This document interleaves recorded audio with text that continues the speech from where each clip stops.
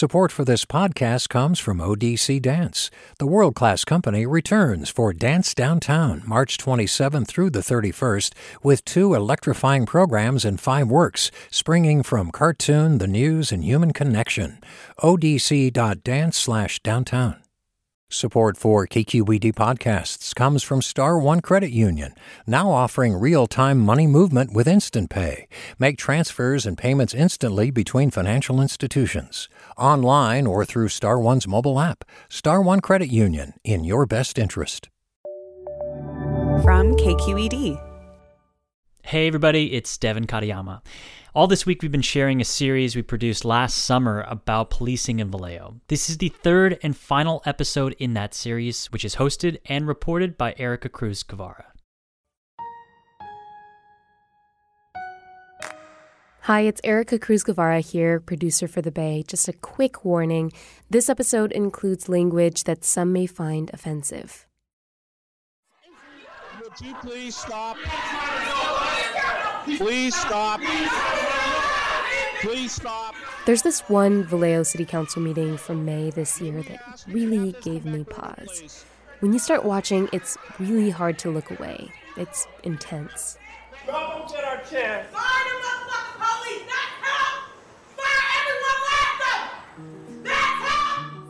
Just the week before, Vallejo Police had released body camera footage from the February 2018 shooting death of Ronell Foster, who police stopped for riding his bike without a light.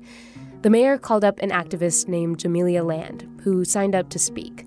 She's draped in an American flag with the names of people shot and killed by police. She walks up and addresses council members. How safe will your tourists feel when they know that you have officers like Ryan McMahon, who shot and killed Ronell Foster, and a year less than a week later, he was involved in the execution of Willie McCoy? Seeing this meeting in the news, this sense of outrage and passion, was one of the first things that really got me interested in figuring out what is going on in Vallejo. We are going to go into recess until this concludes. We stand in recess. Here's what's been happening in Vallejo. People of color have been shot and killed by the police, and residents and families of those victims have had enough. And it's not just police shootings, which have been driving people to protest there since at least 2012. It's also everyday run-ins with Vallejo police officers that for years have added to a sense of mistrust that's blowing up in City Hall. So how did it get this bad? I'm Erica Cruz Guevara. Welcome to The Bay.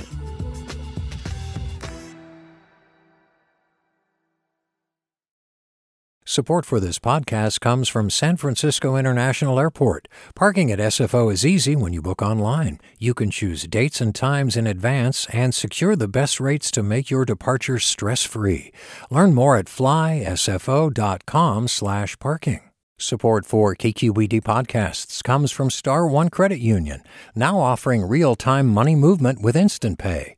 Make transfers and payments instantly between financial institutions, online or through Star One's mobile app. Star One Credit Union, in your best interest. The tensions with Vallejo Police today can be traced back to 2008, when the city became the first of its size to file for bankruptcy in the state of California. State leaders have made it clear if there's one thing they want to avoid, it's what's happened in Vallejo, California, in their grueling 3-year journey through the bankruptcy process. In 2008, the city had some tough choices to make. Most of the city's budget was made up of police and firefighter salaries, pensions, and overtime. 80% of the city budget was its ballooning payroll. Now, the city could no longer afford the contracts it had with its employees. City employees and city officials were at each other's throats. What had an impact on the entire city, not just the police department. That's Osby Davis. He was Vallejo's mayor for 10 years and throughout the bankruptcy. Davis says negotiations with police and firefighters lasted till the 11th hour before the city decided to file for bankruptcy. The city was in financial ruin. We lost employees. The police department lost, when I came into office, it was 126, and it went down to 77 police officers. We stopped putting any money into our streets and roads, no money into infrastructure, no raises for any employees. We were just in dire straits. Businesses closed, people lost their homes. There was an exodus of officers at the police department that put additional pressures on the ones who stayed. My name is Brenton Garrick. Was a police officer in the city of Vallejo for approximately 30 years. Garrick retired just this May. He worked at the department during the bankruptcy. He was commander of the hostage negotiation team, managed community engagement, and grants. He had a lot of jobs at the department over the years, and when things got really dire, he'd take on a handful of roles at once.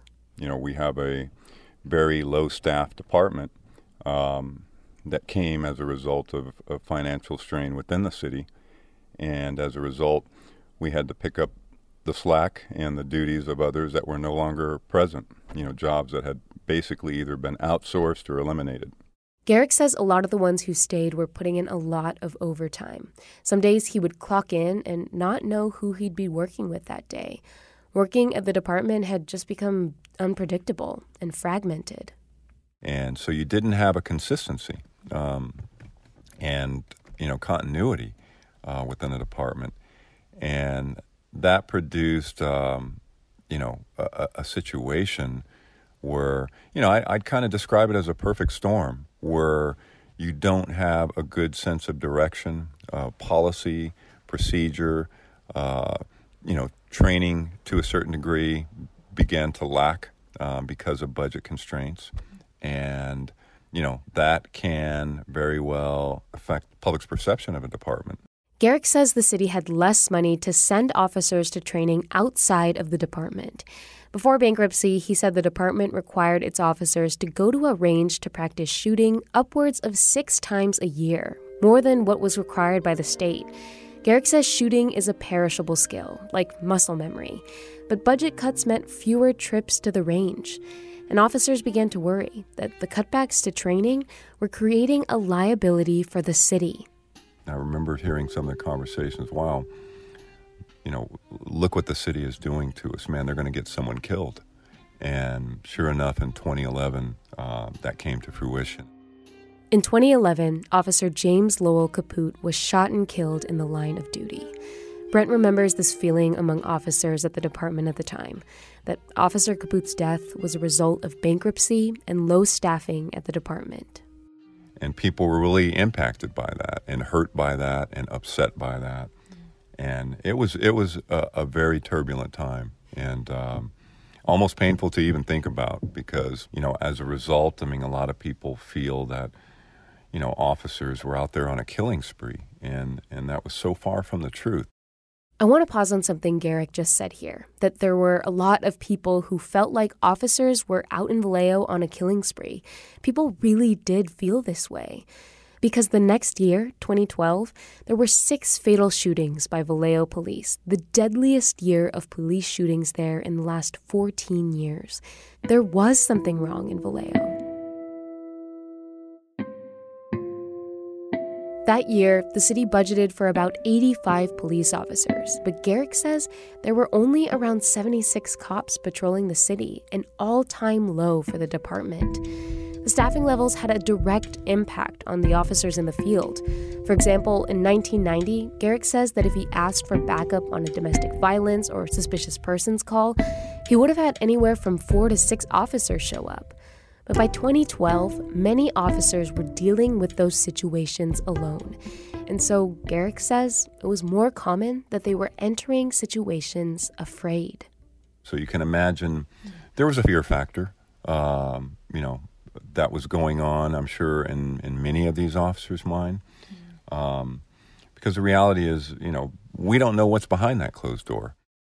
At the time, the department pointed to skyrocketing crime rates in the city, and crimes did increase, almost 10% from the year before. But Vallejo, even with its smaller population, still had more shootings in 2012 than big Bay Area cities, also dealing with high crime rates.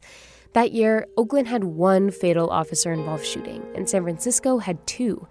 In Vallejo, there were 6.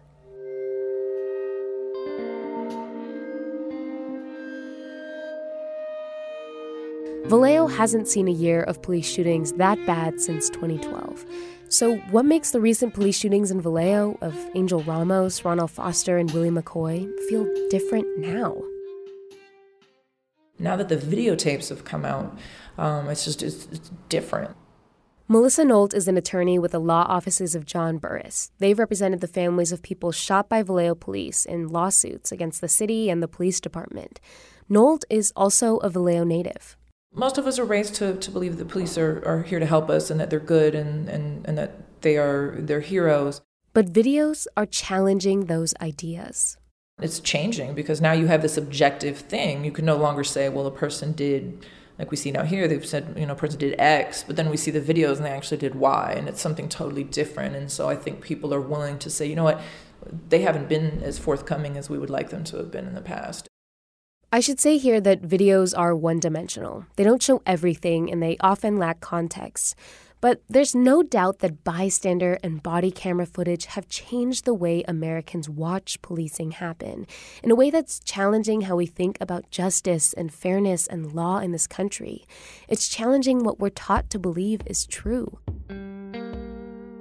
Think about it. In 2009, cell phone video captured a BART police officer who said he mistook his gun for a taser and killed Oscar Grant at the Fruitvale BART platform. 2014, we watched Eric Gardner say, "I can't breathe," as New York police held him in a chokehold. And in 2015, we saw video of a North Charleston police officer shooting Walter Scott in the back as he ran away. And there are so many more. These shootings have partly led to a cultural awakening nationwide, an awakening to the ways Black and brown folks are disproportionately gunned down by police. Nolt says this awakening, it's happening among residents in Vallejo, and they're waiting for their city leaders to wake up too. It's unfortunate because it makes, to some degree, makes us all sort of laughing stock of the country, because we have this, what seems to be a pretty profound issue of violence and unlawful policing, and the people that could do something about it instead are saying, I don't see a problem. I don't think how to, and the question is, how do you not see the problem? The only way to not see it is to close your eyes. Nolt says the problem is costing the city and taxpayers money.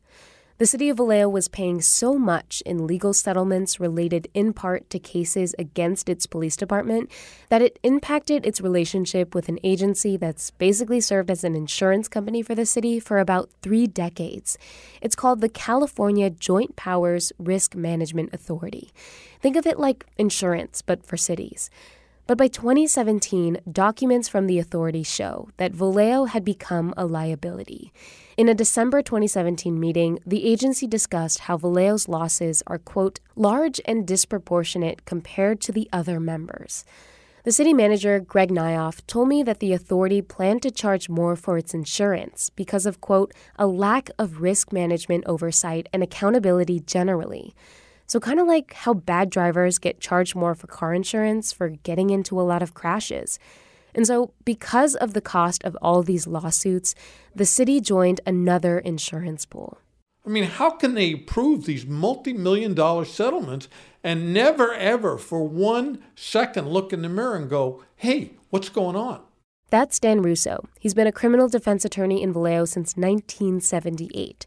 And in 2018, one of his clients settled a case against the police department for $2.5 million. You know, are we unlucky? Are we just having a bad run of luck? Or is there some fundamental basic problem that is more transcendent than a bad apple? What makes you think that they aren't asking themselves those questions? Because they're not doing anything. Because I don't see anything. I see escalating violence. I see escalating mistreatment of citizens. Russo believes city leaders aren't living up to their obligation and responsibility to hold its police officers accountable. not just when it comes to police shootings, but also allegations of harassment, false arrests, and intimidation. All these lawsuits and complaints about police happening on top of these high-profile police shootings. Those calls I get every day, the profiling, the disrespect, the disregard. Here's one example. Nold represented a man named Nicholas Pitts who filed a lawsuit against the city and VPD for an incident that took place on April 4th, 2016. Pitts was living in a downtown Vallejo apartment. According to the lawsuit, he was taking out his trash when Vallejo police officers Ryan McLaughlin and Matthew Komoda pull up. They run up and snatch him, and they start, swinging him around. He's going, "What are you doing?" And he's just literally taking out his garbage. They ended up hitting his head into a pole, pulling his, injuring his arms, ripping some of his dreadlocks out of his hair. According to the lawsuit, officers told Pitts' landlord that he was being detained for a parole violation. Pitts had never been to jail and had no criminal history, the lawsuit said. He was ultimately charged with jaywalking, despite never stepping foot on the street, charges that were dropped according to the lawsuit. Nold said this incident cost him his job. The lawsuit alleged officers racially profiled Pitts while he was simply attempting to take out his garbage. It cost the city more than $17,000 to settle the case. So a lot of people don't actually file a formal complaint process. A lot of folks are just going sort of straight to litigation. They're contacting lawyers because they realize that filing complaints, it doesn't result in anyone getting in trouble and kind of makes a target on their back. Nold says these cases are examples of what happens in Vallejo on a daily basis. And when she hears about these things, she can't help but think that Vallejo police officers are afraid, that they fear the people that they police. A black man is approached and they call him bruh or bud or something like that. A white man of the same age would be sir. And so those kind of situations spark the discontent between the communities, and it creates animosity, and then things just escalate from there. What Nold has heard so far from city councilors has been unsatisfying. She says they can't hide their heads in the sand anymore. She said others believe change in the city is going to take facing the issue head on. But I'm not sure city leaders believe there's a problem to face. Mayor, Council, I know it's late, but a couple things I just wanted to say to you and cover. There was an interview that I did recently that actually was on an interview for 35 minutes. And I think I got 35 seconds that actually plugged into a story. At a city council meeting on June 25th of this year, city manager Greg Nyoff spent a couple of minutes sharing information he says was not included in an interview he did for a local TV station about policing in Vallejo. When I took a look at those numbers, and I think we shared them recently, they're very profound, especially when you go out and you do ride-alongs, which I know most of you have done. Those are, my opinion, those don't seem like there's an excessive use of force or a lot of use of force in our community. He pointed out that in years like 2016, for example, there were more than 69,000 calls made to police in Vallejo. That same year, there were about 150 use of force incidents.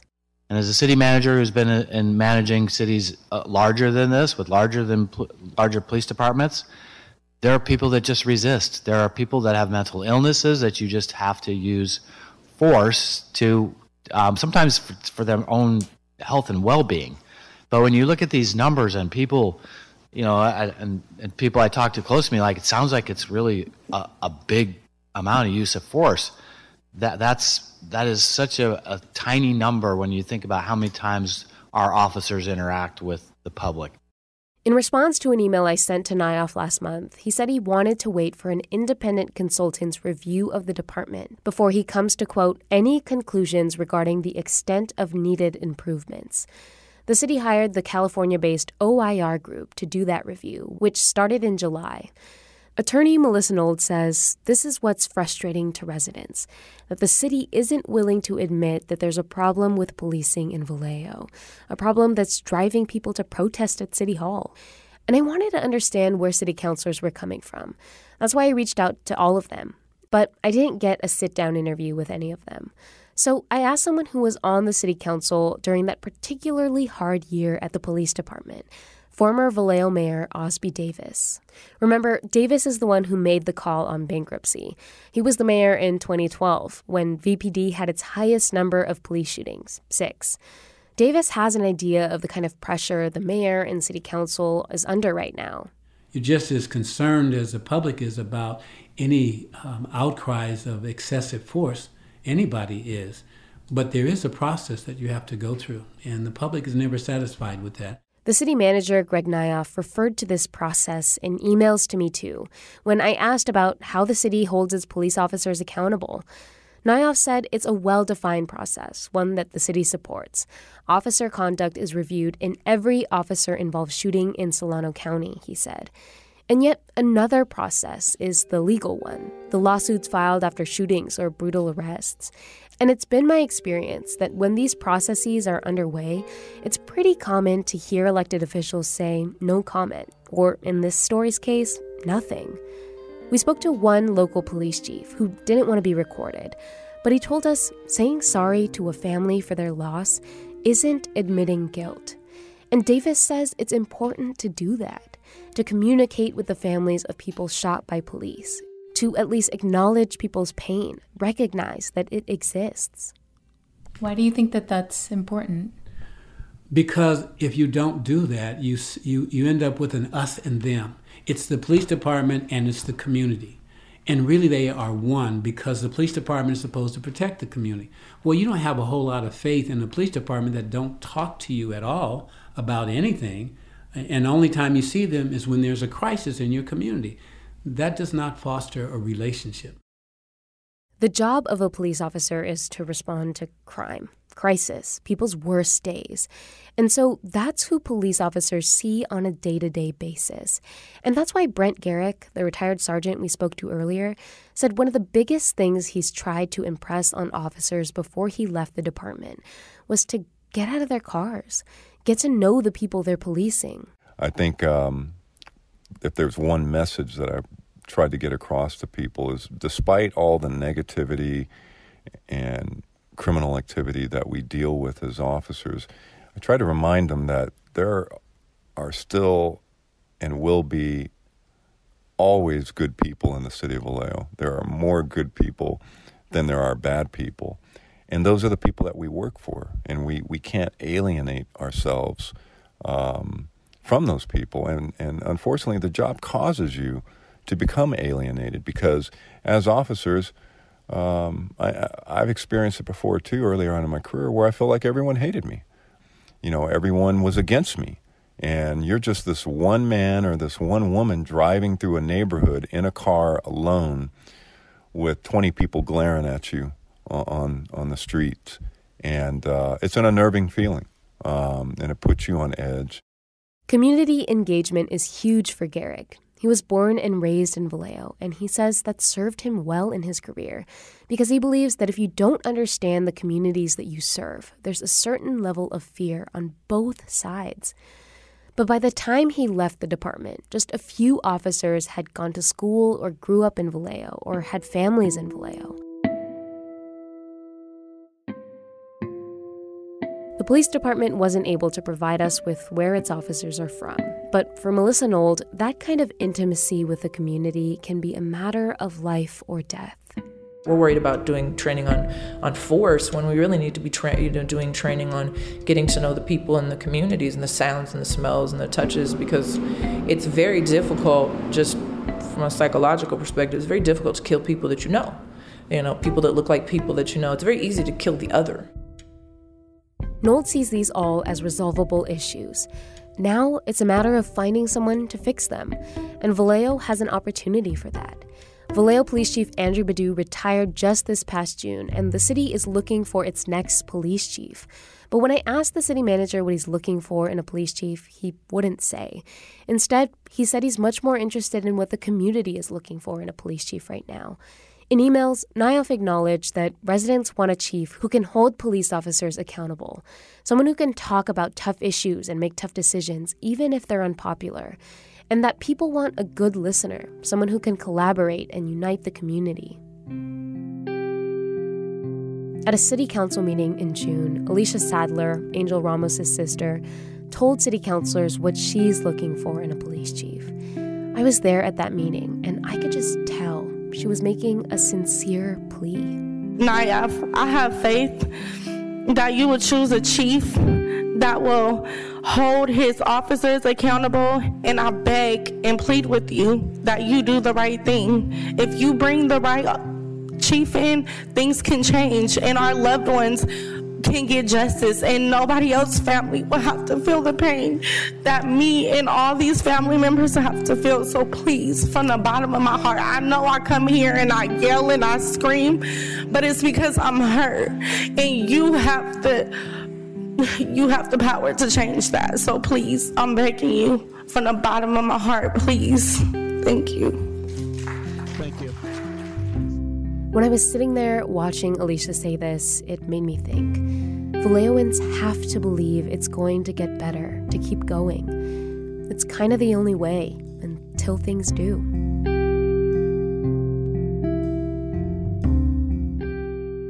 Since this series aired last year, Vallejo hired Shawnee Williams as its new police chief. Williams worked for more than 26 years at the San Jose Police Department before starting in Vallejo last November. His first very public test on the job was last month, when Vallejo Police shot and killed 22-year-old Sean Monterosa. And while many hoped the new chief would usher in a new era at the department, there's been a familiar frustration among locals over Williams' handling of the shooting so far. What's different is this moment in America since the death of George Floyd. There have been protests in Vallejo, a bunch of them, that have snaked through the corridors of downtown and the waterfront in ways not seen before. And Vallejo residents did get something that they've been asking for years but have never received. Solano County District Attorney Krishna Abrams has recused herself from investigating the shootings of both Sean Monterosa and Willie McCoy. It's a big deal because residents have accused Abrams of being impartial to local police, which she denies, and locals say they'd rather have an independent investigator to make them feel confident in its findings. This series was reported and written by me. Our editor is Erica Aguilar. Devin Katayama is our producer. We got help from Ashley Ann Krigbaum, Amanda Font, Julie Kane, and our intern, Teresa Wu. If you enjoyed this series, leave us a review on Apple Podcasts or share the episode with friends or on social media. Also, we love hearing from you. Send us an email at thebay@kqed.org. And you can always reach us on Twitter. We're at thebaykqed. The Bay is made at KQED Public Radio. It's listener support that helps make reporting and podcasts like this one possible, so thank you. I'm Erica Cruz Guevara. Thanks for listening. See you Monday. A young correctional officer. He said it was the most dangerous prison in California. Forced to make a choice. Fulfill his oath or back his fellow officers. Recognize the badge of my office.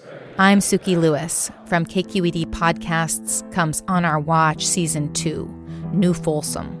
A story about who gets hurt when the system that promises to keep us safe is bent on protecting itself. Find it wherever you listen to podcasts. Hey, I'm Brian Stelter, and I hope you'll join me on Inside the Hive from Vanity Fair. Every Thursday, I'm getting the inside take from the best reporters in the country on what figures like Elon Musk, Donald Trump, Kevin McCarthy, and Marjorie Taylor Greene are doing. I think she wants to make things happen. She wants to get legislation passed. She made clear to me that she wants to have a president who upholds Christian values. She embraces the term Christian nationalist. That's Inside the Hive from Vanity Fair. Available wherever you get your podcasts.